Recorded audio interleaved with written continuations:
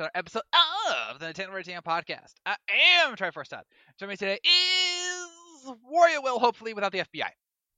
Don't worry, the Nintendo Ninjas aren't here this time around, hopefully.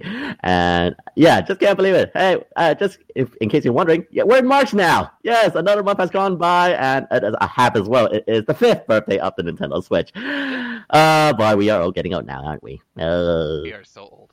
Remember, we started this podcast in the Wii U, and now we're 5 years into the Switch. You're so old. Speaking of old, tell us, Tyler. Yes, my receding hairline would agree with old. It's sad. It's tragic. My barber today said, "So what are you going to do about it?" It's a sad, sad day. and you tell him I'm going to do exactly what the Sixers are doing, enduring. The Sixers, all they do is win, man. This is true. You have done very well since the Harden trade. I will not deny. All right, and also here is Skull Kid Scott for his, 5th consecutive appearance? This was not planned, by the way. Just can't get rid of me this time, apparently. Well, hello. No, what's really helped you is that your interests in regard to Nintendo have matched up perfectly with all the craziness that's gone on. From helping out our other new co-host in Arbok, Andrew, and then the Nintendo Direct, and then Arceus for 2 weeks. And here we are with the next Pokemon stuff. So if you weren't a big Pokemon fan, you would have only been on maybe 1 or 2 of those times. But because of your specific Nintendo love, you have been allowed to come on for 5 straight shows. So it's truly an honor. Yes, and as you all know, this is indeed going to be another big Pokemon podcast because of the revelation of Gen 9, but we're going to put that to the side for now and discuss what have you been playing. I'll go first because I am literally minutes away, almost literally, from completing, quote-unquote, Pokemon Legends Arceus. Now, when I say completing, I don't mean the side quest, because there's that weird one with the Mastery Gym or whatever, and I have no interest in doing that. But I am 1 Pokemon away from catching them all, and that Pokemon is Arceus. And I was really wanting to finish this before Triangle Strategy, and thanks to Tyler for giving me the final Pokemon that I need in Spiritomb, so that I didn't have to go and find the West all over the Pokemon world. But I am now on my way to the Temple of Sinnoh. I'll be doing it after the podcast, and then I will have caught Arceus, and I will have completed my first ever Pokedex. So happy. Yeah, it's a long time coming. I'm a Gen 1er, okay? And as I was telling you guys before the podcast, the closest I ever came to collecting them all was Gen 1 with Pokemon Blue. I think I caught about 125, 127 Pokemon, and then all the others were in Pokemon Red, which I didn't have at the time, and then when I did, I didn't have a link cable, and then my friends that did, we barely traded for whatever reason. Those were the dark days, okay? Remember back in the day, yeah, you had to get a link cable. To talk to friends. I'll have at least a sibling who has the other version, which I kind of had. I did with my brother. He had red, I had blue, and we traded Pokemon that way, so yeah. And then sometimes it didn't work, and then sometimes it didn't have what you needed, and it's just even when the online came on in the original Sinnoh games, I didn't really use it. It wasn't until I think Kalos and Sun and Moon that I really embraced it, especially with Wonder Trade. I loved Wonder Trade. I know I got a bunch of crap Pokemon, but at times I would get a new one. I'm like, oh, I don't have them. That's so wonderful. Thank you. But yeah, I'm about to complete the Pokedex, and then I have completed the Daybreak storyline. It was interesting. I didn't get some of the things that they showed in the trailer, weirdly enough. I didn't see the hordes of alpha Pokemon, and I don't know how I missed that, but whatever. But it was nice, and I like the idea of the massive mass outbreaks to further help you get your Pokedex filled. In fact, I got some of my final Pokemon because of those mass outbreaks, including catching a Sneasler in the wild, which I didn't think I could do. Also, screw Bonsly. All right. You could only catch... that was a tough one. Yeah, I spent most of last night trying and failing to catch Bonsly. You had to catch him in a very specific area, either in the wild or under the ore, which I could never get him out of the ore, so I kept going to this one spot. Then I found him, and he ran away before I could catch him like a dick. And so I just kept spawning, and eventually I caught him. And then today, as I was collecting satchels so I could get the merit points needed to get a Magmarizer, so I could get a Magmortar. Who's in the mass outbreaks? Bonsly. So I'm just like, screw it. So I went like caught like 4 of them in a row just so I could complete the Pokedex entry, which I'm actually like only 10 Pokemon away or so from completing. And yeah, it felt good. It felt good. Also, Munchlax. What a character. Yeah. Oh, Munchlax was... The thing that drove me crazy about Munchlax is once I finally completed its entry, like, it suddenly appeared everywhere. It was so hard to find, and I was constantly, like, feeding it. I ran into one in a mass outbreak. I ran into, like, 3 different ones in the Deer Track Heights and the Obsidian's Fieldlands. Like, yeah. I kept going to that one same spot where it spawns and just, like, leaving and coming back until it was there. Yeah. And then as soon as I found it, they were everywhere. His was another hard one for me. I literally accidentally ran into him. I knew the area that he would be in, and I just started roaming it, and then I decided to land right in this grass area, and then I see like the 3 dots over the head, and I was like, oh my gosh, there's a Munchlax! So I caught him as quickly as I could.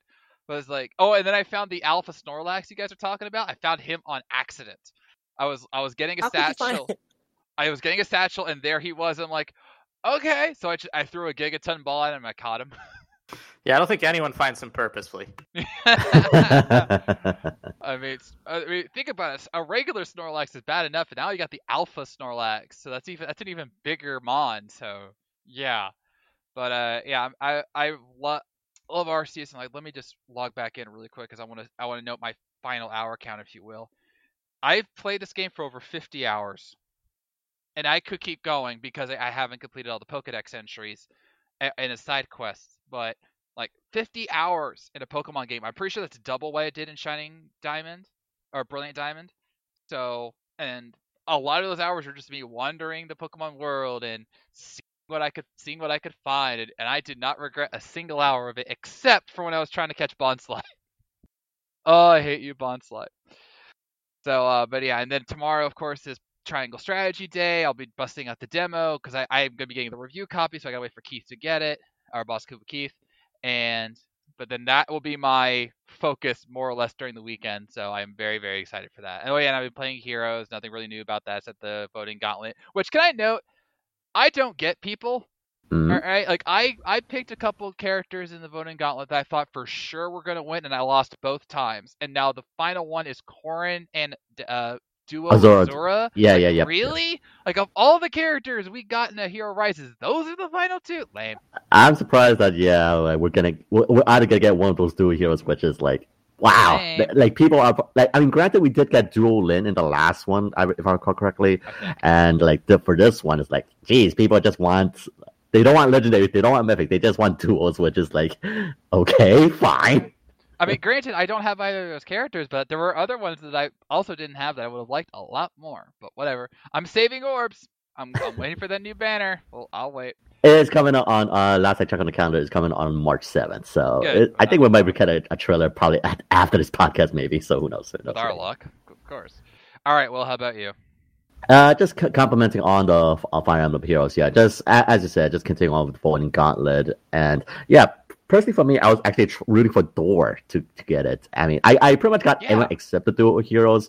But yeah, I'm surprised that Door got knocked off by Ninja Corrin. But yeah, and also it was kind of funny again that the fact that Fate's character would be the last fight again, Corrin versus Azura. It was a funny little thing.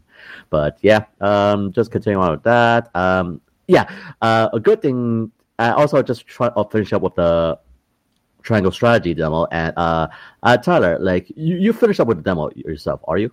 I did. I'll talk about it. I guess we can talk about it together now. Because I've just recently got into part 3, and where did you went? Do you went to Aphros or do you went to Hyzant? I went to Hyzant.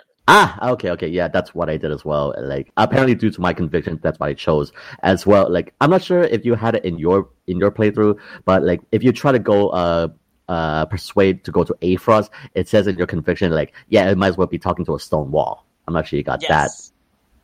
Yeah. So that's also what I did as well. So I'm just currently going through Hyzant myself. So yeah, just also preparing up for Triangle Strategy, which is coming out by the time of recording. So yeah, good morning to you. And lastly as well, which this one just came out of nowhere, which is the Kirby Forgotten Lands demo. And yeah, I've been more or less seeing the previews. I saw the meme pictures, by God, Kirby is cute. I mean, like, I know this is basically water is wet and all that, but geez Louise, they just make Kirby even more cute. It's like the eyes, the bug eyes, and of course, like, if you've seen like the previews already, like, just how the heck does Kirby remain so fresh? That opening cutscene was gorgeous. Like the water, the grass, the art style. It actually reminded me like just a tiny bit of Kirby's Rainbow Curse on the Wii U, where that game was like made out of clay. This one is not made out of clay, but it had like everything had a real pop to it. It really looked like a diorama, but it was gorgeous. And I'm not even playing on an OLED. I'm playing on the standard model. I didn't put it on my TV. I was blown away by the graphics. And I don't know about you, Will, but the sound, the OST is going to be incredible. Oh, for sure. Like, if anything, Kirby soundtracks has always been very stellar. And, like, here in Forgotten Lands is just like, yeah, this is the Kirby magic you know and love after all these years. I'm just so surprised that it remains so fresh after all these years. It's just amazing. And, yeah, just the music and, like, that tutorial level, like, again, easily eases you in the Kirby mode. And it's just like, yeah, it just works. It just works. So it really does. Like, the demo took me 30 minutes to beat.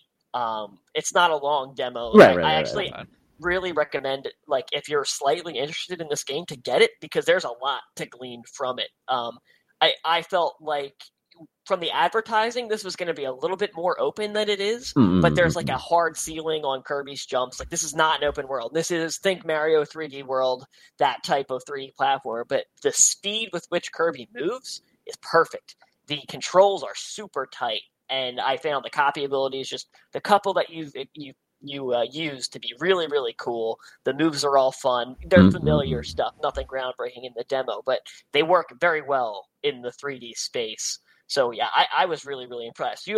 There's only 2 levels or 3 levels in it. But what did you think about the overall gameplay? I mean, I gotta go try the second level myself, but at least from what I based it on, like, again, with the new powers from old classic abilities, like, for example, Cutter Kirby with Sword, like, it can actually do the spin slash like a la Link, and with the bombs, like, I'm surprised you just like, yeah, I never thought you actually can finally lob bombs this time. I mean, on a 3D space. I mean, you could actually do it on the 2D space, but see it here on a 3D space, like hold and then actually lob it with an aiming cursor.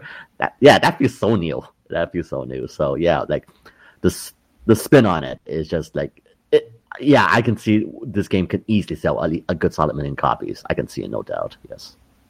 Oh, it'll sell 1 million copies. Oh, yeah. I would be surprised if we did Kirby Star Allies did that. That was a much more basic Kirby title. So I would be shocked if this one didn't do like 2 million in its first week. Because Kirby's been around. All right. Like, for sure. He has one of the most robust libraries, and people forget that because a lot of them have been like spin-offs and such. But Kirby's the man. He's 8 inches tall. So, it's canon. Look it up. Until this demo, I would say that the only concern I have about its sales is that I don't really feel like it's being marketed super hard. Nintendo has a lot to market, so like I'm not shocked by that. And maybe Kirby is such a recognizable, established brand that they're not going to need to. But I'm very, very positive on what I played, and I'm super excited for the full release. Same here. Yes. Yeah, I kid you not, I've been so swamped today. Like, I was literally playing Pokemon almost up to when we did our trade, Tyler, because that was the only time I had. I've been working since 11 to 6 basically, and then I finally took some time to relax. So I have not been able to try the demo, but I will definitely try it out because I will be the one reviewing the game later in the month. If I am able to get through Triangle Strategy in time, and I'm looking forward to it because this is actually like a great month of like dichotomy, because you have Triangle Strategy, which is meant to be this very serious, your choices matter, what's the strength of your convictions, and then you got Kirby with mouthful mode. Like, yep. I want Kirby to be a vending machine. Make it so. Like, there's not a lot of depth there, and you don't need it. It's Kirby, so that's fine. But as you know, they probably do a sleight of hand. Like, how Kirby can be surprisingly dark at times. Like that, like, oh, your best friend is now this evil world eater conqueror demon thing, something like that. We could put a sleight of hand, perhaps. Yeah. Are you gonna try out the demo, Scott? Yeah, I'll probably get it on probably Saturdays, my guess, when I actually get some free time. Nothing wrong with that. So, Tyler, outside of Kirby, what have you been playing? I have also been playing Triangle Strategy, and it would have been cool if Will and I went to two different places. I almost went to Aesfrost, but I decided Hyzant because I wanted to do what Frederica wanted to do. Okay. Now I feel like a beta male for for just doing whatever she wanted to do, but it was still funny. Hey, listen to your lady, man. Rule 1 in Right, life. I was just listening to her. I was like, listen, this means a lot to her. And I got to Hyzant, and I was like, this place sucks. Yep. Hated Hyzant, but not surprisingly, the fact that I hated Hyzant is awesome. Like, last episode I was a little lower on the demo. The first two chapters were very talky and very bland with the setup, but the third one, after you make that first choice, the intrigue really starts to simmer. And I think that's kind of clear in the reviews that Triangle Strategy has gotten. It's been pretty well received so far on Metacritic. I think it's sitting probably in the mid 80s. So yeah, it definitely the story has kind of brought me back in after that third chapter. I'm getting excited about, again, the idea of your choices having a very significant impact on the plot, because I'm sure whatever happens in Aesfrost is completely different than whatever happens in Hyzant. There's just no way it can't be. And that knowledge that you have of those areas is going to affect your choices in the future just naturally. Like, I'm very interested in the politics of Hyzant now, and I want to learn more about that. So my next future choices will probably be along that thread. Yeah. Like, that's one thing that's really like very appealing. Again, it encourages multiple playthroughs. Like the fact, like the what if, the alternate path. Like, like those choose your adventure books, like from Goosebumps. Like, oh, go to page 22. That's where I'm gonna go and all that. You're right. So yeah, like, and I just want to say right now, I mean, the only Aesfrost has only one interesting character, which is that the general female of the, like, the rival of the Dawn Spear. I can picture her face, but I can't think of her name. Yeah, but I just want to say those those siblings, they can screw off. That's what I'm gonna say. Those siblings can screw up. Like, you do not talk to my betrothed that way. Yeah. They're bad, but they're not as bad as, or maybe they are as bad, but they're like the people who hate the Roselle. Yes. They are so annoying. And the Roland's brother, he is just the worst, man. I hate that guy. He's constantly putting him down. He's a terrible sibling. But it's really cool. I like the fact that each kingdom clearly like Hyzant, for example, is all about equality, and the rub is equality at what cost? How far are you willing to go to make sure the maximum number of people can live this glorious, happy life? Because it's on the back of some other people. But is that worth it if most people, like, is it 90% of this country is super happy and living great lives? Is it worth it that 10% stink? It's a philosophical question that's interesting to answer. Exactly. All right, but never forget, gentlemen, no matter which choice you make or how many playthroughs you do, there's one thing we can all agree on. It still shouldn't be called Triangle Strategy. Exactly, I agree. I mean, like, I'll give it the point, like, when I was, like, saying pre-ordering my game on, like, 2 days ago, I was like, Triangle Strategy is like, I mean, granted, there's only 2 words, but yeah, as you said, I prefer Skills Conviction so much more better, even though it's like extra word. It, though. I mean, it's I'm not in the game. Who cares? But like, I care. Here's why. Like, think about it like this. What if, like, think about Pokemon Legends Arceus. It makes sense that they call it that because Arceus, as we find out, is much more essential to the game than we realize. And so, yeah, it's his game, and we're just playing in it. But if they just called it Pokemon Hisui, really? Like, that's what you call it? Like, okay, I guess. But and then this, again, they had the name. It's the Scales of Conviction.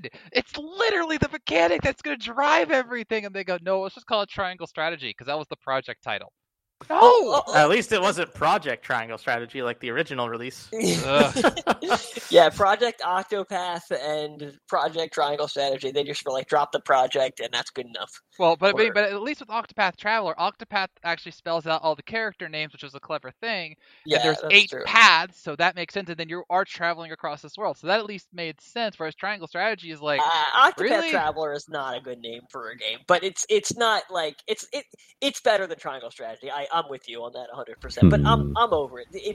What matters at this point is the content of Yes. the game, at least to me. For sure. Once I play the demo tomorrow, I'm sure I'll be over it. But until then, You not can so just much. play the full game tomorrow. Because... Well, I have to. Again, I'm waiting for Keith, so I don't know yeah. if he's getting it. Okay. So Because Nintendo loves us. no, it's Square Enix.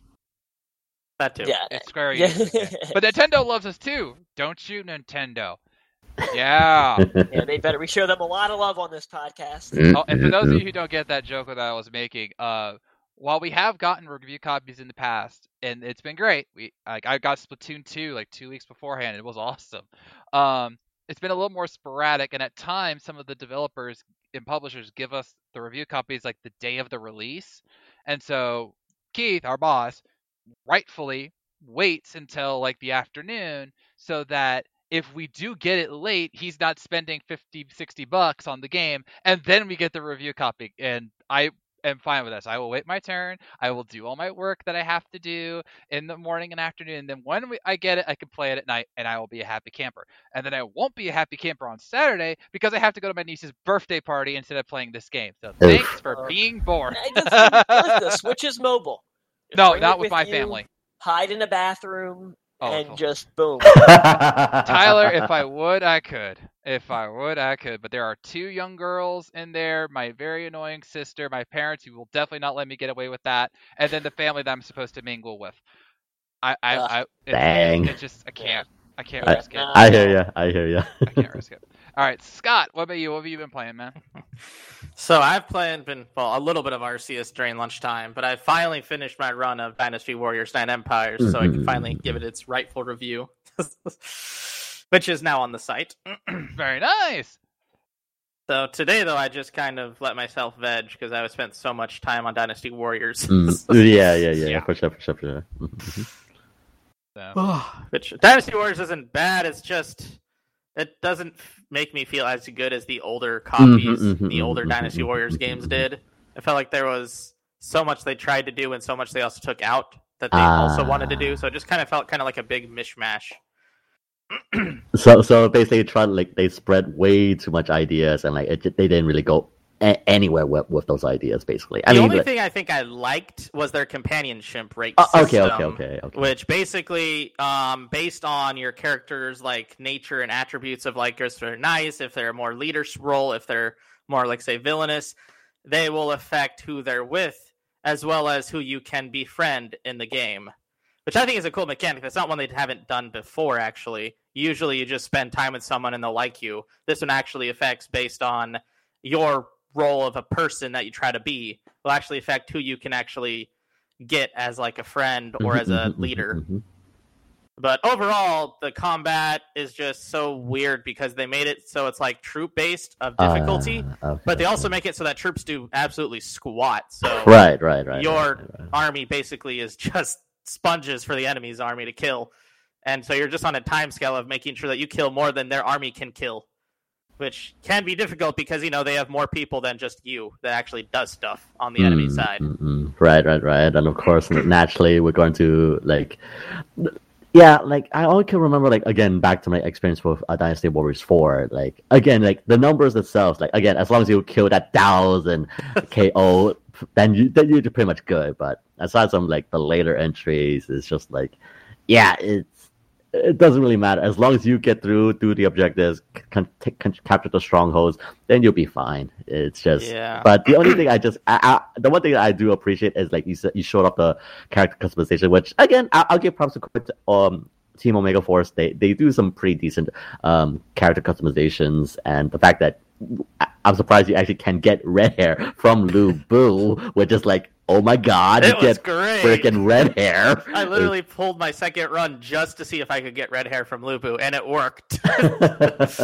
So yeah, that I'll give props. I mean, I can imagine what other gifts you get from the other characters. I mean, heck, I wonder what we get from Guan Yu. That's the one thing I'm kind of. I wonder if Guan Yu gives you something else. I mean, he's the only one who has red hair, so it's only Lu Bu or Guan Yu that has red hair. Yeah, Lu Bu and Guan Yu can give you red hair, but I doubt that you'd get 2 red hairs. You don't really need 2 red hairs. I need like a weapon. Right. The blue dragon. I would like to see he gives the blue dragon. And I apologize for our colleagues because we're talking Chinese history here, so I apologize for that. So yeah. Just note, I loved Dynasty Warriors 4 and 5, but I also liked looking at how AI worked in those games. Basically, you could see your characters actually, fighting the enemy characters, and I like to see like the combos that they'd have based on like their level and the rank of the army. And I love just seeing what would happen if you let them battle by themselves, because sometimes your army could win without you, and I thought that was actually great at times, especially like in battles where you're supposed to win. Like, say, if you're on South side of like one of the giant like Wuzhang Plains battles, when you have like 75% more force than the other, and you were supposed to win in history in this. Like, you'd actually win in the game without actually doing anything. But that's no longer the case. Now you basically, if you don't do anything, your army dies because they don't do anything. Right. Okay. Dang. That's Tangent, but yeah, that's one of my Dynasty Warrior gripes. I've been a big fan since 3. Same here. But it's just kind of sad where Team Omega Force is going with the Dynasty Warrior series these past few years. I mean, it seems like they're dedicating all the entire resources to the other spin-off Warrior games like Hyrule Warriors and now Fire Emblem Warriors 3 Hopes instead of like their main title, which is kind of strange.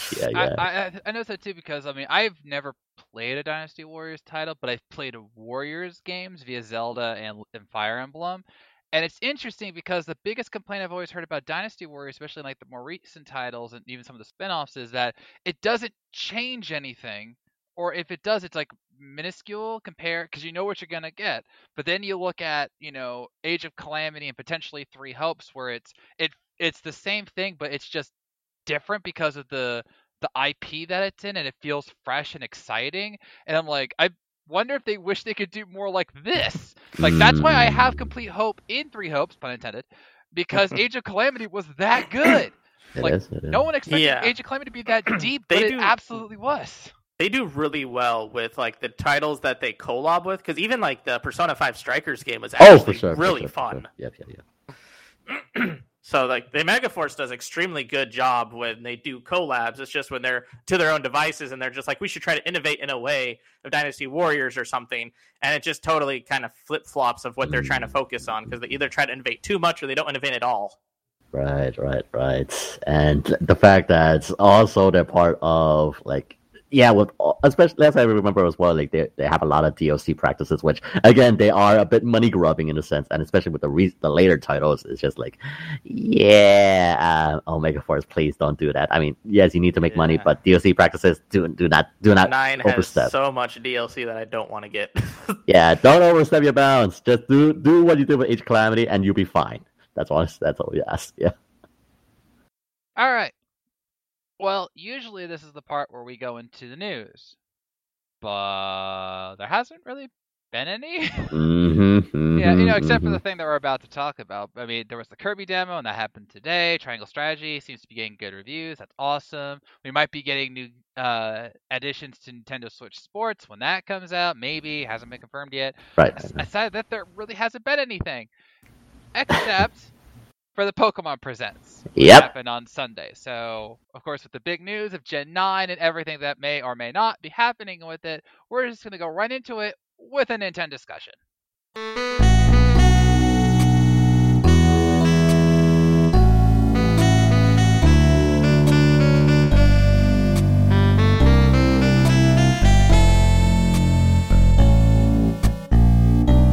Alright, so very loosely, there were other things announced aside from Gen 9. I know that's shocking, but they did give updates on basically every other Pokemon game except for one. Do you know which one they didn't talk about?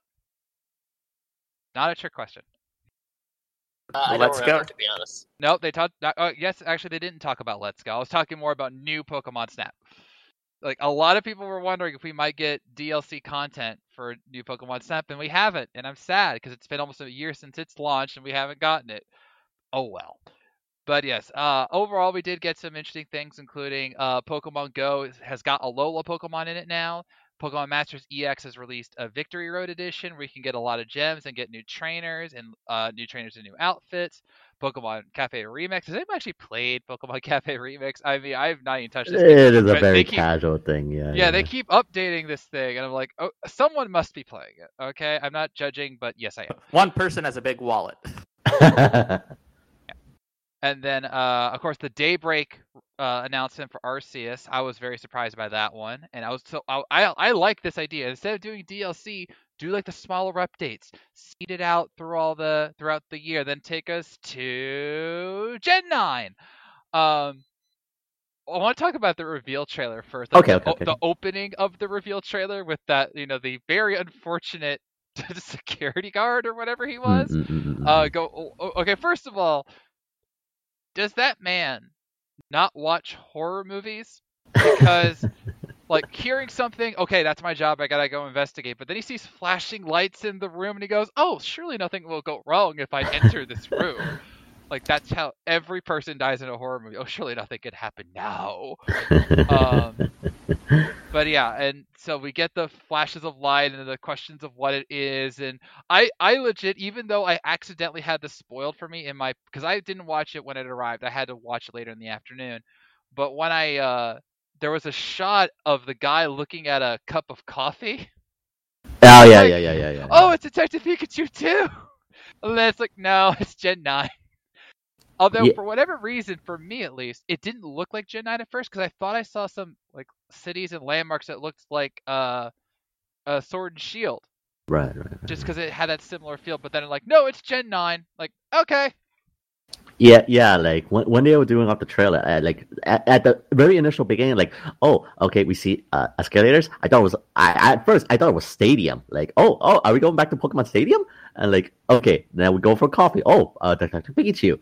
And like, nope, okay, they showed up the Game Freak logo. Like, oh, okay, they're going back to Game Freak. So the next gen Pokemon, and like, out of a hole, we get to see everything else that happens. It's like, yeah, it definitely was a bit of a roller coaster of like which Pokemon game it was pending to be. But yeah, it was a nice lead off. Yeah. All right, so Tyler, Scott, what were your initial thoughts of the trailer? I really like the bright colors. They showed a lot of like the bright and vibrant colors of just like the scenery, the grass, the outfits. And I really liked just the way that they had those. And I really hope that they continue to reflect that throughout the whole gen. Scott, I was going to say the same exact thing. The first thing that jumped out at me was the colors. It was so bright, and the graphical upgrade from Sword and Shield to this is legit. I'm a big fan of the art style. I like the shading on the Pokemon. The Magnemite is one that you've seen online a lot, and I think that it's a great example. They've captured the lighting so much better, I think, in this game. That's one of the main areas they needed to upgrade, and I'm glad that they didn't cut corners and they actually did it. Yeah, it was so cool just to see like just the little tweaks that they did with the Magnemite made it come out so much better. Yeah, Seviper also had a really nice texture to its body. Like, you could see like the scales a lot better. So, and I'm looking like one of Tyranitar, and you could see like kind of like the different shading on its skin. And I'm now looking at the Magnemite. That's a really shiny Magnemite. So they put a lot more detail into it. I liked it. Yeah. So I actually, and I don't like the people saying this, but I can understand why they say it. A lot of people are thinking, gosh dang it, Arceus was just a beta for this thing. yeah, I think that was the case, and not wrong technically. Like, yeah, again, like this is the next product from Arceus. I mean, we thought Arceus was like, okay, it's a very good step. I mean, Breath of the Wild Pokemon, sure, that's great and all that. And now, like, yeah, and the fact that they're gonna, I mean, maybe I'm jumping the gun a little bit, but the fact they announced it is coming this year is like, yeah, like either at the end of this year or next year, is just like, wow, like, okay, I'm surprised that Pokemon Company is releasing another Pokemon game so soon. And yeah, like, okay, like, oh, we just got Arceus. Oh, yeah, the next gen comes out. Okay, I don't want to play with you anymore. It's like that. See, I actually don't totally agree with that. And the reason is, I expect this to be a traditional Pokemon game. I don't expect it to be the way of Arceus. I expect turns. I'm very, very hopeful that they will take a ton of stuff from Arceus and put it into this game. And I expect that they will. But at the same time, I wouldn't call this like Arceus a beta for this. No, I expect that this is 100% an old school Pokemon game, which I still really like. I've actually been finishing up Shining Pearl, And after Arceus, my enjoyment for that game went way down. It's just there's so much time wasting and there's so much just drag to every little moment that Arceus didn't have that I think it's an easy fix that they should be able to apply to Gen 9. That's the stuff that I'm most hopeful that they take from Arceus is those little quality of life changes. I don't need 5 seconds of my life wasted by, you're fighting a Pelipper, and here's Drizzle. It's its skill. Now let's wait 3 more seconds while it slowly starts to rain, and now you're battling. I hope that they cut that stuff out, but I'm very excited for Gen 9. I actually don't think that it's too soon. Sword and Shield came out when? 2019 or 18? 18. So that's 4 years? Yeah. That's a very reasonable cycle for Gen 9 to release. Yeah, and to answer or to follow up on what you said, Tyler, you are correct that they did learn some things from Arceus, because on the official website for the game, they note, quote, various towns blend seamlessly into the wilderness with no borders. You'll be able to see the Pokemon of this region in the skies, in the seas, in the forest, on the streets, all over. You'll be able to experience a true joy of the Pokemon series, battling against wild Pokemon in order to catch them, now in an open world game that players of any age can enjoy. So, it also says, allowing you to explore freely in a richly expressed open world. So they said open world twice. And just to make sure that you say, okay, we get it, you liked it, or we knew you'd like it in Arceus, so here you go. So, and I'm with you, Tyler, that it's definitely not good. I don't like that they're saying Arceus is a beta. It's a totally different feel and intent versus this a traditional Pokemon game. But they are evolving it, pun intended, with what Arceus did, because I'm sure they realized, this is actually really cool and people are going to like this, so we should put this in the mainline titles. Now, I still expect there to be like a lot of Pokemon battles versus in Arceus where it was more of a special kind of thing. But if they play it the right way, like the idea of it, the towns and the wild areas being like seamlessly, no borders, what I want to know what that means in full, because if you really think about it, technically there were no borders in the other one and like other mainline titles, because you would literally just like walk from the town to the wild areas. But if they have a new way I of hear that, and I that, think no loading screens. There you go. Yeah. I would be surprised if there weren't battle loading screens. I hope that that's Obviously. wrong. I would love for them to just do what they do in Arceus, and you see a wild Pokemon, you throw your Pokemon out, and boom, you're battling. But I don't totally expect that in this title, but the open world thing is so huge. I mean, that's really what people were hoping from Gen 8, and I think that's why it was slightly a disappointment for me and others, was that they didn't go in that direction. And hearing that they've listened to feedback, and I'm sure that actually developing Arceus and kind of feeling that magic while they made them realize this really is the direction we have to go. Yeah, that's what I'm thinking. Yeah. I also wonder if it's going to retain like a linear feel that the older, well, most of the mainline ones do, or if they're going to go with a more open kind of story element to it.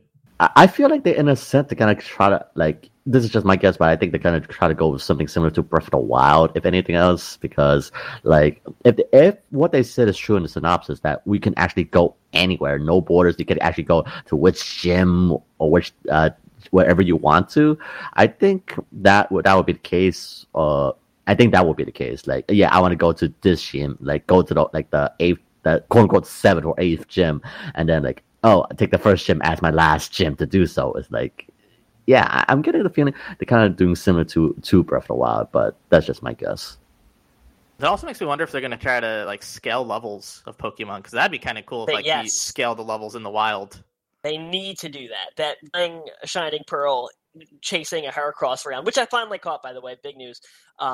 You're running into like level 19 Ponytas when my team is level 50. It's just such a way. You don't even get meaningful experience at that point, and it's just a total waste of a minute and a half. Yeah. There's a lot of little things that they can absolutely take from Arceus while still embracing what the mainline titles are all about. It's going to be about flow. And like Tyler was saying it perfectly with the whole, like, this happened and you're wasting time and you're just like waiting for things to happen. And like I noted this in Diamond and Pearl, or the Shining Diamond, Brilliant Pearl, that either way around, whatever. The remix. There are too many titles. Gosh dang it. I noted this in both of my reviews and on the podcast, but there were multiple times during the battles when like my Pokemon would say, it's waiting for you to command it. Well, no duh, Sherlock. Like that's 3 seconds of me having to waste that, and then other times it would be like, oh, it toughed out so you wouldn't cry. Like, no, I'm not gonna cry either way. Sorry. Like I could totally see them getting rid of that and certain other things to keep the flow going, make it more free flow, even though we'll still obviously have the turn-based combat systems.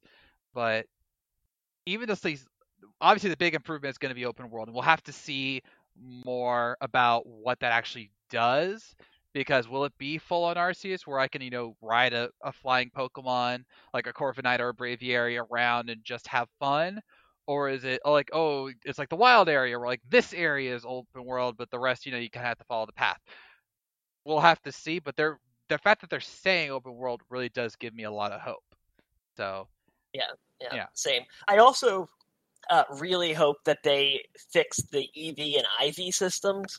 They're just like, they've been with us since the beginning, and they're the most bizarre systems I just think ever. Like, they make no sense. So for people who don't know, every Pokemon has hidden effort values and individual values for each of their stats. And that's how, like, trainer Pokemon are weaker than your party Pokemon, because your party Pokemon are getting bonus stats in the form of these EVs. And you get EVs by fighting other Pokemon. And, like, if you fight, each Pokemon is assigned a what am I trying to think of? A skill level that you'll get points for. So you'll get points for, like, special defense if you fight Snorlax. And that's how you passively build these up to, like, create your Pokemon to make them, like, the way you want to make them. It's such a waste of time, and it's so obtuse and so hidden that most casual players will never understand what they even are. Like, when I picked up Carbos and, like, those type of items, I didn't understand what they did at all back in the day, because they're not well explained, but they actually add to EVs.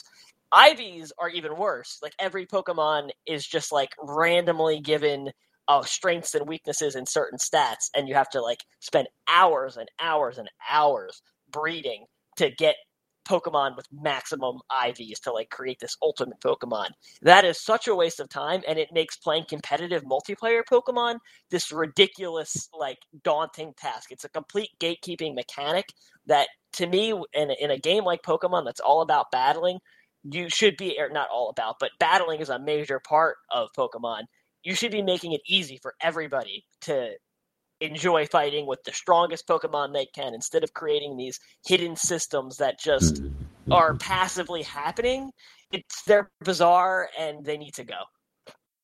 Now, I want to talk about the region next, because even though we know it's open world, there are some things other things we know about it. For example, though we do not know the region name as of yet, we do know via the shots of the various buildings and even the coastline that apparently we are going to Spain. Yep. So, which is interesting because we were in the UK last time, so we literally just moved, a country over. Yeah, ironically enough, yes. Yeah. And, like, again, I was the one who wrote the article, and, like, Yes, I was, and yeah, also, if you take some notes from the live action trailer where they showed off, like, the maps and as well as the different Pokemon, like, yeah, there is definitely some similarities regarding to the geography of Spain. And of course, like, if you also played, if you saw it inside the trailer, that wide open area with the white buildings, like, if you also played Bayonetta 2 or other games in similar settings, that thing is basically one of the locations of Venice. So yeah, like that we're also exploring a little bit of Italy as well. So because, like, again, the Spain and Italy kind of, like, have a bit of a cultural mix in between. So it's either be one of those two different territories. Yes, a mix of it. So, and like Scott noted earlier, and Tyler as well, the game looks beautiful. I mean, the colors, the vibrancy. I mean, we saw this one plaza area where it had a very nice look to it with, like, I'm presuming all the elementals things, and there was a Dratini statue spouting out water, and I found the plaza area. There's a circular battlefield area with all the element types in boxes around the battle area, and I really, really like that. and there was this really beautiful building with like a purple Pokeball on it.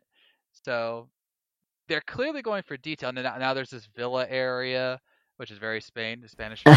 And I just want to point out as well, because a lot of people were making comparison. Like this building was so reminiscent of the house in Encanto, Disney's Encanto. There you go. Yeah. Like some people say. That's exactly what I was thinking. But does it move on its own? Just remember, we don't talk about Bruno. So, for the record, I've never seen the movie, so I don't have that song stuck in my head. You're welcome. Now I want to talk about the character model, because I've actually seen a lot of people complaining. Okay. Why? I mean, I get it. It's a little more realistic than what we're quote unquote used to, but isn't it good that they're getting a little more detailed in their models? Question mark? Yeah, like also just a little bit on the outfits as well. Like I'm looking like apparently, obviously, this is definitely based on the Spanish origins of the I could be absolutely wrong. I apologize to our Spanish listeners out there, but yeah, I'm guessing like this is probably based on like the school outfits in Spanish countries. I'm sorry if could be absolutely wrong, but yeah, like the outfits themselves are like it's very plain, but again, it could have some cultural significance, like compared to like the previous games, like which is like the jacket, I don't know, the much more. Even like the signal suits in Pokemon EX, the mobile game, it just feels like here, like the hats, the shorts is, I don't know. Like there's some people that just really don't like the shorts outfit. It seems. I am literally looking up school outfits, or Spanish school outfits, so I can see if Will is right or not. Because he seems so worried right now that he doesn't get it right. Hey, I don't want to be canceled. I'm sorry, I just don't want to be canceled. I am looking. Actually, yeah, it does look like their uniforms here. Let me find I'm only seeing the female uniforms for some reason. But they have like a lot of the what would you call that, plaid? Right. Plaid okay, pattern. Yeah, I'm definitely seeing that. So I mean, maybe, and I mean when they did Alola, they definitely had the more island vibe, if you will. Right. Mm-hmm. Yeah, but I'm fine with it. I'm fine with it because they obviously it's tailored to the games, like with Brilliant Diamond and Shining Pearl. They did the chibi look, but they also did the fully blown one at times. And then with Kalos, they did a little more realistic, and Alola the same way. With this one, they're going like a different style. So just let them do it. Gosh dang it! Like, it doesn't have to be exactly what you think they are. Okay. So, I mean, all right. Now, one thing I do want to note, and this is before we get to that conversation, ladies and gentlemen, they didn't show any new Pokemon, and notice how I was saying this, new Pokemon in the trailer, but instead showed a lot of the Pokemon we're all familiar with, including like Magmite, Lucario, Viper, Pikachu. What's the one that walks on rock legs? The Stonehenge, the Stonehenge. From Galar, I don't remember that name. But yeah, we saw that one. We saw the couple birds and everything. So I know that was intentional because they're probably trying to keep the new looks under wraps. But it does show that we're going to get a lot of diversity, which is something that I was asking for in my immediate review of Arceus, was a better diversity and more accurate areas where they would show up. So that's interesting. But I'm sure more than ever they are almost begging to not get leaked this time around. Right. Like I'm pretty sure they have learned the lessons of Sword and Shield. Like, yeah, like okay, we are gonna go adapt the Nintendo route. Like again, keep these secrets under Fort Knox and under key. Yes. Yeah. So I don't even know what I want to say about like the Pokemon of the region, because obviously it could be anything. I will say one thing. I'll show you a picture of it. Go ahead. The Spanish have a really cool looking deer called the Ibiran Red. And I love just the way the horns are, because they're kind of like curved, and there's so many different varieties that you see of the horns. Okay. It looks so cool. That is something I want to see. I don't know if it will be in there, but if we get a deer Pokemon that just has some really cool looking horns, that will be sick. It kind of reminds me of Xerneas. Yeah. But obviously they can do a different thing. I mean, look at what they did with Wire Deer. I mean, that wasn't drastically different. It was just like more fur and everything. So, my only request for whatever they do with the Pokemon, make it good. I know that sounds so mean, but we all can think of Pokemon in every single region, especially Unova, that were just dumb or like low effort. And like I'll even give you a great example. In Legends Arceus, they gave us new Pokemon via the variants and the special evolutions. I liked all those designs. I liked Wiredeer. I liked Basculegion, despite the absolutely horrifying story. Cleavor was awesome. The variant of Lilligant was cool. The more of a dancer form, that was nice. Arcanine was cool. Very fluffy. I liked that, but then I was thinking about Galar. What do you have against Sneasler? No, Sneasler was fine.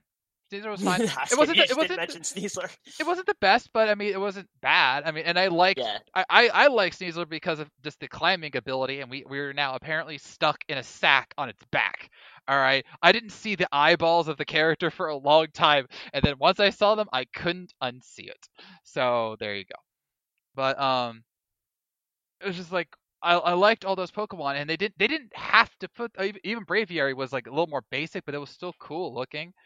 And then when we look at Galar, they had some really cool Pokemon, but then they had a penguin with an ice cube head, and it's literally called Ice Cube. Really? Like it's stupid. And then they actually put it in the anime in like one of the dumbest episodes, and if you actually break its ice cube head, it's like it's got this shrunken bird head of a thing, and it's horrifying. And I'm like, why did you make that Pokemon? Like, why? Why would you do that? So, I want them to be good. Like what Scott was doing. Like he looked at the actual animals you can find in Spain, which I'm sure there are more of their own regional variants, if you will. Embrace the mythology. We have no idea about the legendaries, which I thought was interesting because Sword and Shield opened with Zacian and Zamasu. Zamasu? No. Zacian and what was the other one? Zamazenta? Zamazenta, yeah.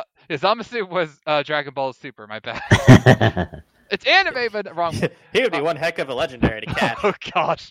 It's like, I will wipe out all life because it is not beautiful to me, but I want to catch you. Shut up, human.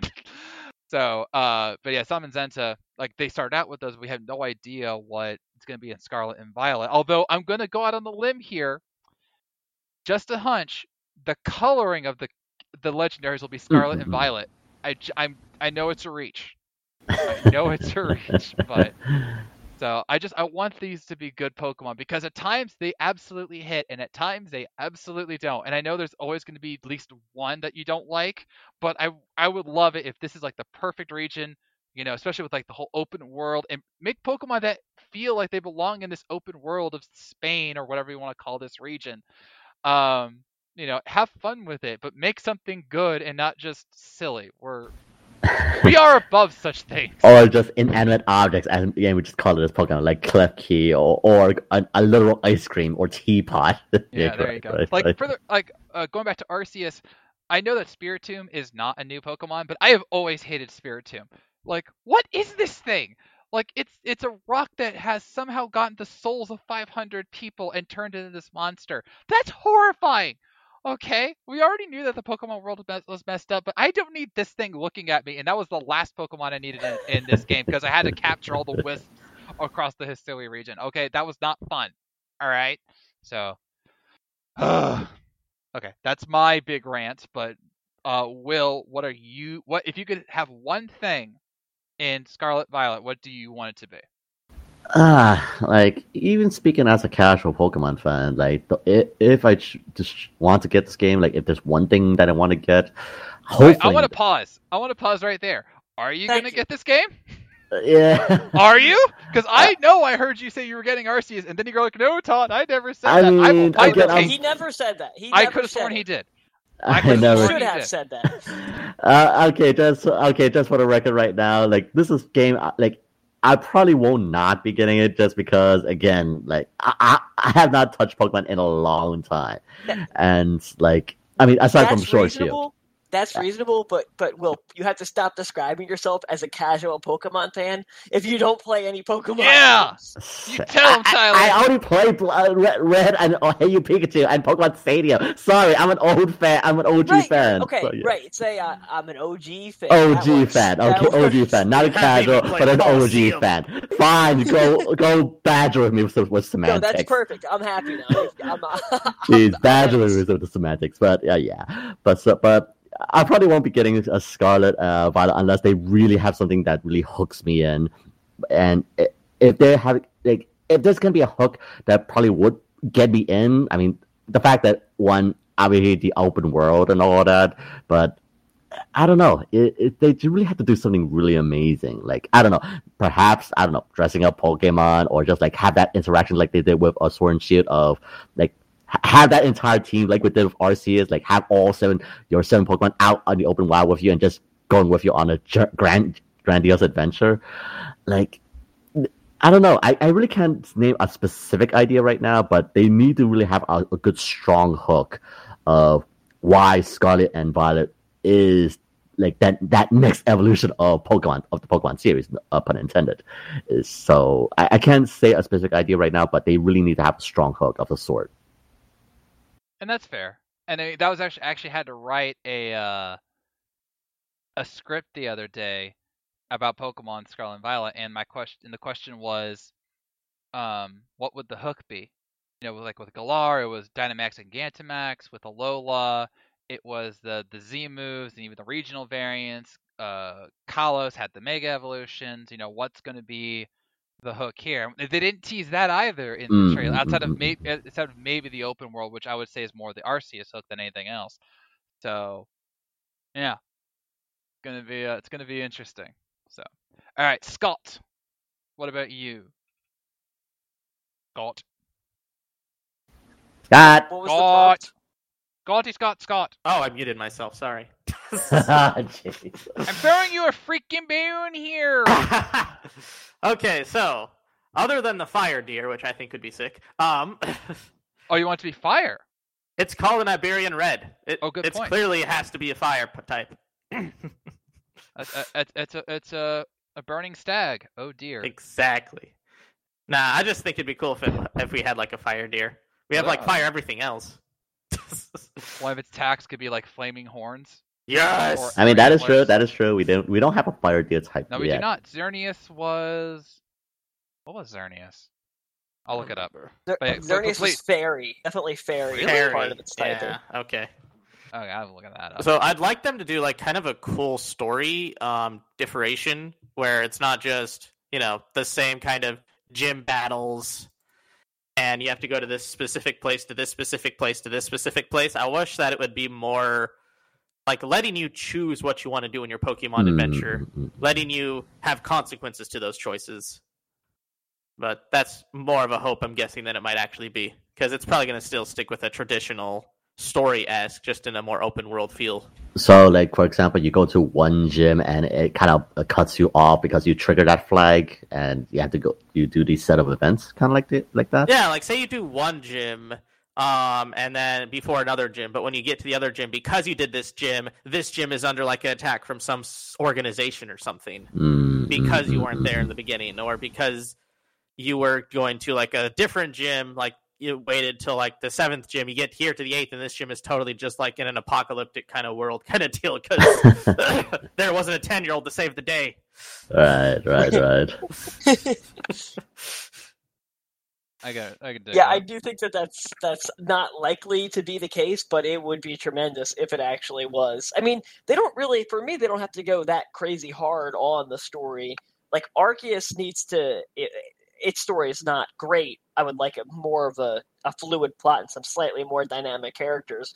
But it's a little bit more mature than your standard game, and that's really all that I'm asking for from my Pokemon story. I just don't want another retelling of exactly what you said. Like a random 10-year-old comes and saves the universe at the end, and it's like the characters come and go. They don't really make any impression on you. Like, I can't think of the last Pokemon character who actually like stuck with me after the game.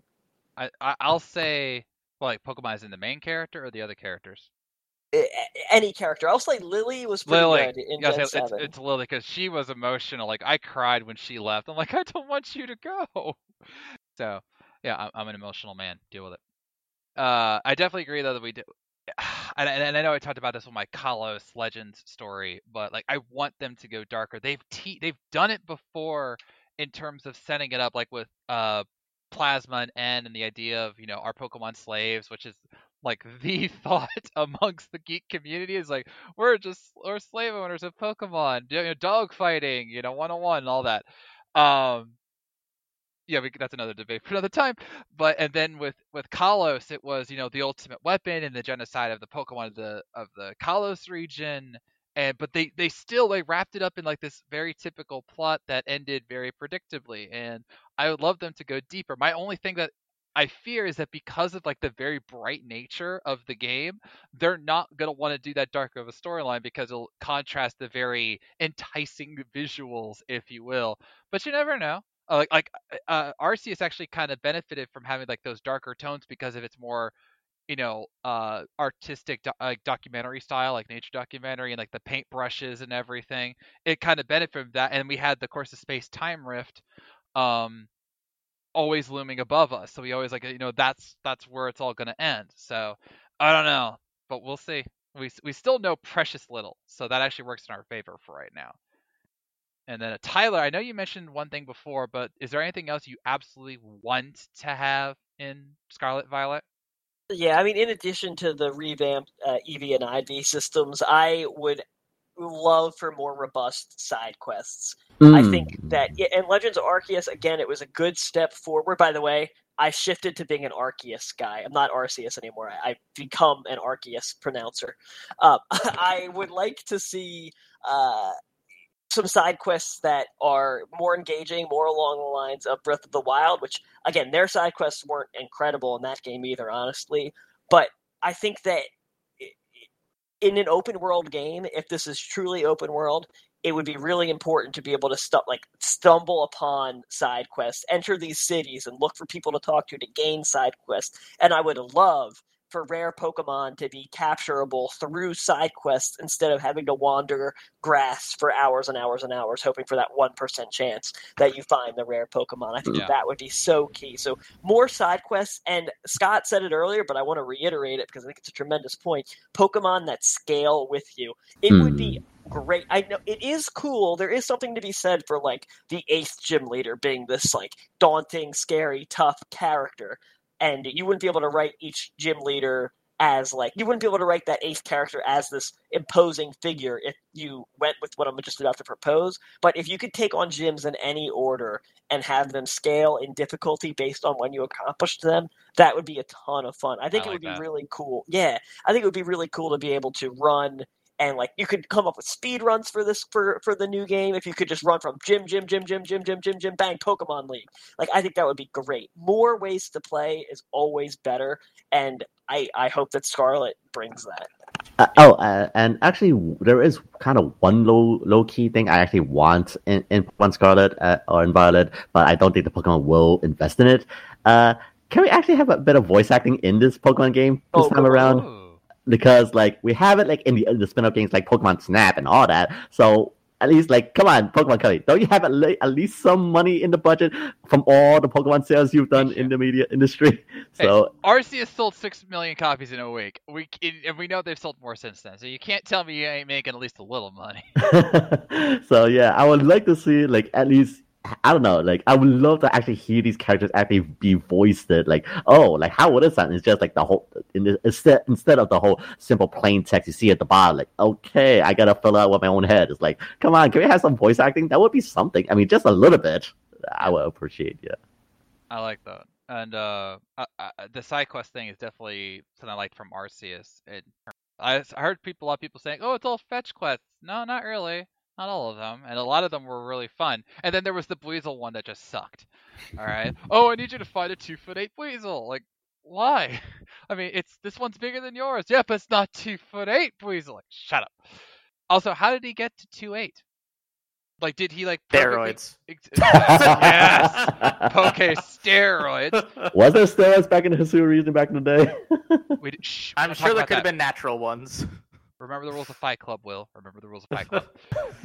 So going on to the side quests, I actually really love the Arceus ones too because they kind of also change the world. Because a lot of the ones were people asking you for like Pokemon information, and then they'd want to see that Pokemon, and then actually get that Pokemon to be on their side the whole time.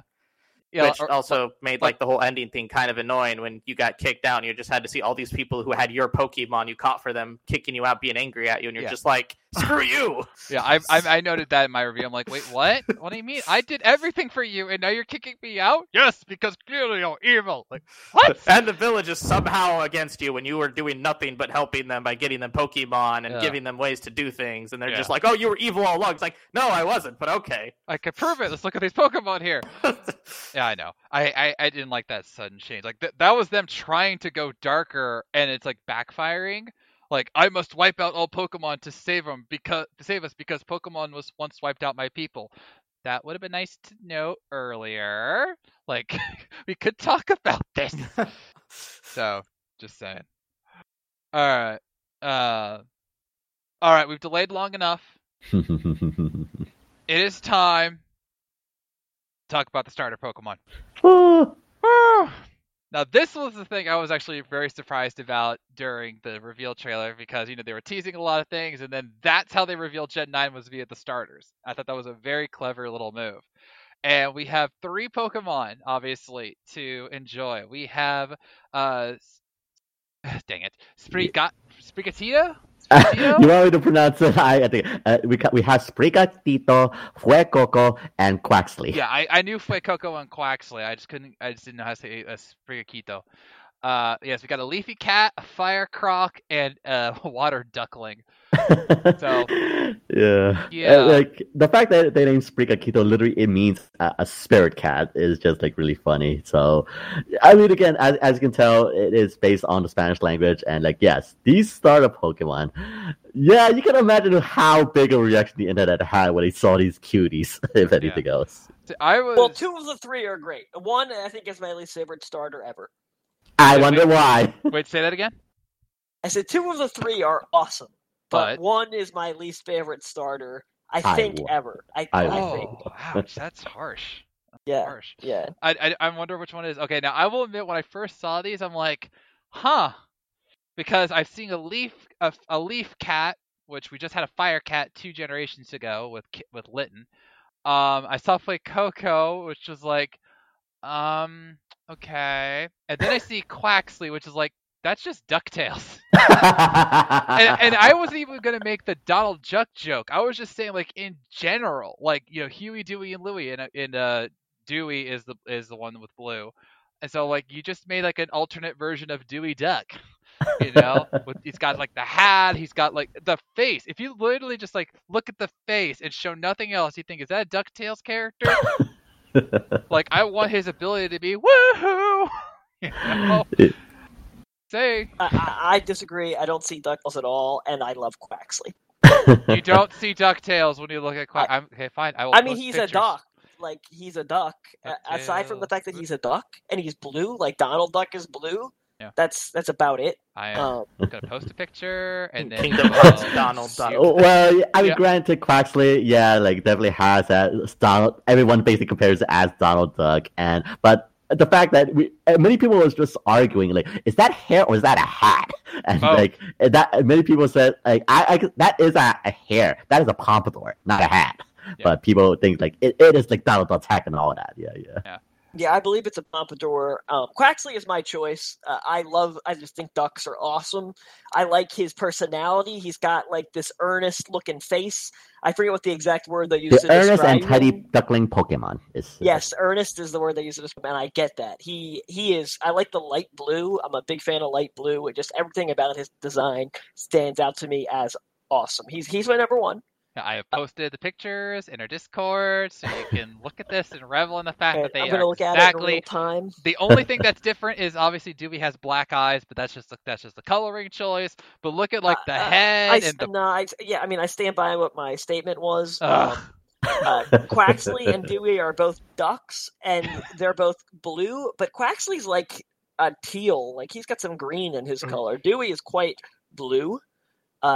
Quaxley also has like his eyes. He only has one eye and then two irises within the one eye, whereas Dewey has two clearly defined eyes. And then also the hair is completely different and the beaks are completely different. So I'm going to say I disagree. I don't see Dewey. I think you're seeing a blue duck. And fair, they are both blue ducks. They are blue ducks. But yeah, I'm just warning you right now. If we get a voice acting from this thing and this duck is voiced by Ben Schwartz, I'm out. I'm out. I am out. And he's already said my goal is to voice every blue main character around, so he's already done Sonic, he's done Dewey Duck. If he does Quaxley, I'm out. I am out. That would be the greatest ironic twist of anything else, yes. No, the ironic twist would be if they hire Chris Pratt to do all the Pokemon sounds, but that's another debate. Scott, hold on, Scott. What was your immediate impressions of these starter Pokemon? I love Grass Cat. Really? That's the one that I hate. Okay. I love Grass Cat. It looks so adorable. Okay. I think its eyes are weird and its coloring is weird. And What? Yeah, I really dislike Sprigato. Sprigatito! I got it now. Grass Cat in Spanish, thank you. Yeah. Actually, it is. It is. It is a leaf cat. It is a leaf cat. My friend actually translated some of these, and one of the words for spicy or hot or spicy is fuego. Yes, fuego. Yeah. Yeah, so it's flake, and cocoa is for croc, so it's fue croco. Fue cocoa, a hot spice croc. It's spice great. croc, exactly. And ironically, fue cocoa is the one I'm gonna go with because even though I definitely think it's the oddest of the three, because if you think of it, look, it's a grass cat, it looks like a cat. Quaxley, it's a water duck, it looks like a duck. With fue cocoa, it's different. It's like a mix of a croc and a dinosaur. And I'm like, I'm curious about where they're gonna go with it. So I'm gonna go with him on the curiosity factor alone. Also, a lot of people have noticed that the patch on his stomach is the same patch that Score Bunny had on his body. It's like literally the same thing. So is that a connection? Is it just a random thing? Is that a callback? Even though it's literally last generation, I don't know. And just have to hope he's not a fighting at the end. Oh, God. I mean, it's a crocodile. How can a crocodile be more athletic? But then again, tell that to the cat Litton. Yeah. Yeah, you're right. And we were lucky that they didn't do that with, dang it. What's Score Bunny's final evolution? Cinderace? Cinderace, because, he was kicking a lot of things, because he's the soccer player. And so we got lucky that wasn't a fighting type too. So, but yeah, that was actually something I saw on Twitter was begging Nintendo, please don't make them dual types. Just keep them grass, fire, and water. Keep them base. Dang it! There's nothing wrong with base. Right. Coco is a very good pick. I think he's extremely cool. I like there's a lot they could do with it because his white face has like some skeleton vibes to it. Yeah. Oh, for sure. Yeah. People were saying like it looked like a mask kind of feel. Yeah. Like the Day of the Dead. Yeah, right. The Day of the Dead and all that. So, Yeah. Yeah, I feel like he's probably gonna have the most interesting looking final evolution of the three. We hope. I mean, the fact that it's basically based on a chili pepper. I mean, I can see it now. At first, I thought it was based on an apple, but now I see it. Now it is based on a chili pepper, like a chili pepper crocodile. But yeah, like it even of course, if you haven't seen the Pokemon memes going around about apparently Fue Coco is apparently among us. Apparently, if you can't see it. So yeah. So you're saying it's sus? Slightly, and of course, if you also take an acknowledgement of Sprigatito is basically you struggle with the name, Will. So Sprigatito. I mean, I took Spanish. I did took Spanish, but yeah, Sprigatito. Tito. Yeah, okay, great. But yeah, even many fans will say unfortunately the Leaf Cat Pokemon or call it the Weak Cat. It's just okay, fine, but I don't know. I'm not sure if you have seen the video from Christina V, who voices Ashante, but basically she did her own take on Sprigatito, and yeah, it was just adorable from singing at the voice of Despacito. Despacito. Yeah. And I want to give a shout out to all of you Poke artists out there who, in record time, we're not only drawing these characters, but we're already thinking about their final evolutions. I've seen so much art about Fuecoco hanging out with Totodile and just like having fun because they seem like the types that would hang out despite being fire and water. And crocodiles. Yeah, but actually, no. Well, Totodile technically was a dial, but he was also evolved into a gator. Gators. So crocodilian. But and then like I saw multiple things with Quaxley and Sprigatito. Like, props to you all. I mean this from the bottom of my heart. I wish I had your talent. All right, I'm a writer, and I love doing it. I like painting the pictures in my mind, but I cannot put pen or pencil or crayon or whatever to paper and draw anything as good as I do. Shape animals. That's all I was able to do as a child. It hurt, but like seeing you all, and I still see a bunch of art on my Twitter feed, like of all the Poke art. It's awesome. I'm so envious of you all. And while I don't know if your guesses are right, there are some that I honestly hope don't come true because it was like I saw one Quaxley one that looked a little bit too like a Surfetched. I'm like, and like that's too recent. Like they should definitely like that's my only complaint about Sprigatito is that we just had a fire cat and now you're going to a leaf cat. Like you couldn't thought of anything else. Right. Okay. But also I saw a Jimmy Neutron joke of here's a water duck Pokemon. Sheen, you've shown us water duck Pokemon like a right. Like that was a good one. But your creativity is inspiring, and I applaud you all. So I am definitely curious about if/when they'll show us the final evolution, and even if they do show them, which they got leaked for Arceus, I don't know if I'll look at them. I did not know the final evolutions of Rowlet and Cyndaquil and Oshawott when in Hisui, and I'm glad I didn't because it gave me a surprise when my Typhlosion had ghostly flame wisps coming out of its neck, and I was just like, he's a ghost type? That's awesome! So I want that surprise, and I want to like almost guess what they'll look like when they're done. So we'll see. So okay, so I'm just for recollection here on 3/3/2022. I'm going for Fuecoco. Tyler, you're going with Quaxley. And Scott, you're going with Regatito. Yeah, and Will is not getting in the game. Okay, see, balance in the force, ladies and gentlemen. Balance in the force. We can breed and trade. Yeah, okay. We will. Yes, we will. And don't get Tyler started. He takes that very seriously. Okay. Yeah. All I need to finish my Pokedex and Shining Pearl is the starters and Dialga. So Wow. we're going to have That's to impressive. make sure. That's honestly impressive. It was a lot of work. Yeah. I mean, like if I do have to go choose out of the 3 stars, I would honestly also go with Sprigatito. Honestly, so, yeah. Obviously. We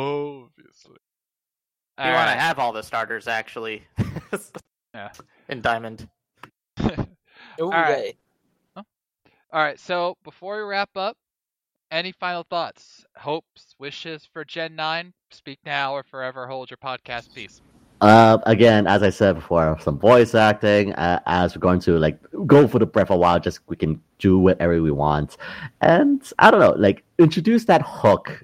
As Todd mentioned, like something that really sets this generation apart. Like I don't know, I'll probably gonna say I maybe said this before, but bring something similar, mechanic from Hey You Pikachu into Scarlet and Violet. I don't know. All right. For me, and this actually kind of builds off of what Will was just talking about. One of the things I loved about Sword and Shield was that there was the cutscene where we got to see all the gym leaders. And they were treated. They were treated as champions. They weren't just these random people that you got to meet. They were like, hey, this is the best of the best. This is our collection of champions that you have to try to beat to get the Leon. I would love that kind of thing in the game with like cutscenes where they like have these really elaborate entrances and all that. It would be interesting. So. You know, just especially if they clearly are going for a graphical overhaul, use that on the gym leaders. You know, do the cutscenes that really flesh them out as much as they do when they're talking to you. So that would be a lot of fun for me. Galt? I actually really like that too. I also think that it'd be cool to have like more information shown of the gym leaders, of like how they became gym leaders and why they're there all the time. I think it's interesting when they give us stories of like gym leaders doing things behind the scenes. And I think that's what some of the reasons why I like some generations better than others, because we would see stories of also champions doing that kind of thing, where they were actually doing more than just being the Pokemon champion kind of deal. Yeah, They actually like were Leon looking and into Cynthia. things or trying to help defeat this evil organization. And I think that would help a lot, I think, with getting us more involved and engaged with the gyms. I like Okay. Yeah. That's why Leon and Cynthia and even Lance were some of the most beloved of the champions, because we saw them more than we did. So, all right, Tyler. Any last thoughts? Yes, the only last thought I have is that I hope Breath of the Wild 2 does not get delayed. Oh, because this appears yes. to be the holiday game now, Yeah, and we need to talk about that. The release date at present is, quote, late 2022. Right. Which could mean anything from November to, let's just say, January. Right. So, with the uncertainty of Breath of the Wild 2, which game should come out first? If they both come out this year, which one should come out first? Pokemon or Breath of the Wild? Breath of the Wild. Come out first. Breath, for sure. Breath. Breath of the Wild. Interesting. I would actually go the opposite. Here's why. I'm thinking about time. Okay? If, let's just say, Pokemon came out in November, like I said, mid-November like they usually do, and then Breath of the Wild came out before Christmas, then that would give Pokemon trainers enough time to get through the main game, explore the world, and then be done with it more or less, so that if they want to get the other version, they can go play Breath of the Wild, and we know that's going to be like dozens and dozens and dozens of hours. All right? If it's anything like the original, which we all know it will be, it'll have that time frame. So that would be like the major holiday seller. Even though Pokemon would be perfect for Black Friday and Thanksgiving, then Zelda can wrap up the year for Christmas, and then ensure that they've got game sales going into the beginning of the new year. And of the two, Pokemon's going to be the easier to beat and the quicker to beat. Whereas Breath of the Wild, especially with depending on what they show, which we still know precious little, I feel like people are going to want to spend more time on that. So that's my thinking.